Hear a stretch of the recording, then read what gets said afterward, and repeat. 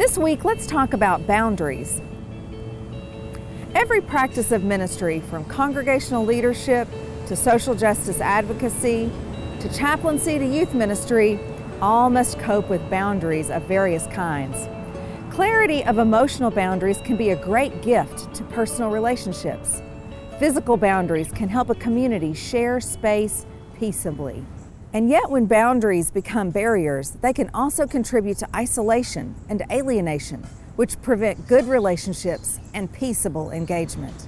Let me share a story told to us by Pastor Randall, an elder in the Christian Methodist Episcopal Church. When we interviewed him last, he was in his early 40s and serving an urban congregation with a long history and a new building. He had been there just over a year. The neighborhood where the church is located lacks resources and is home to many people who live in poverty, although some members of the congregation drive into the city for worship from their middle-class suburbs.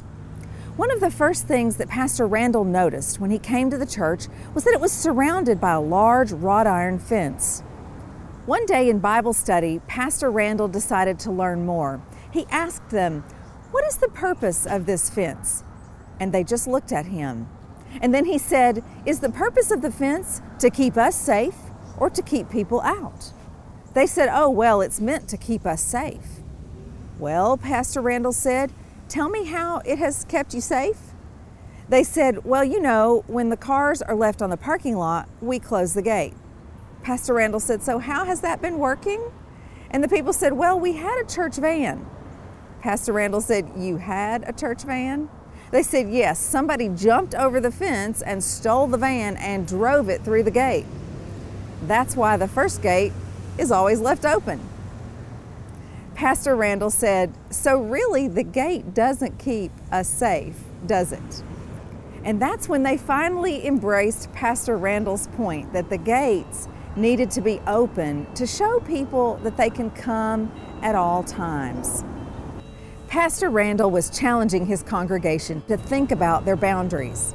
This learning moment also challenged him to think about his own boundaries of leadership.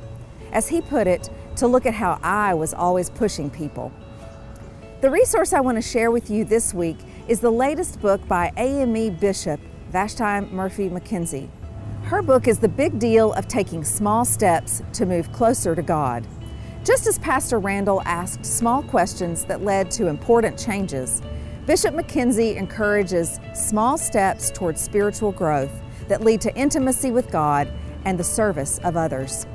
The question I want to leave you with this week is, how are boundaries in my practice of ministry hindering or making space for growth?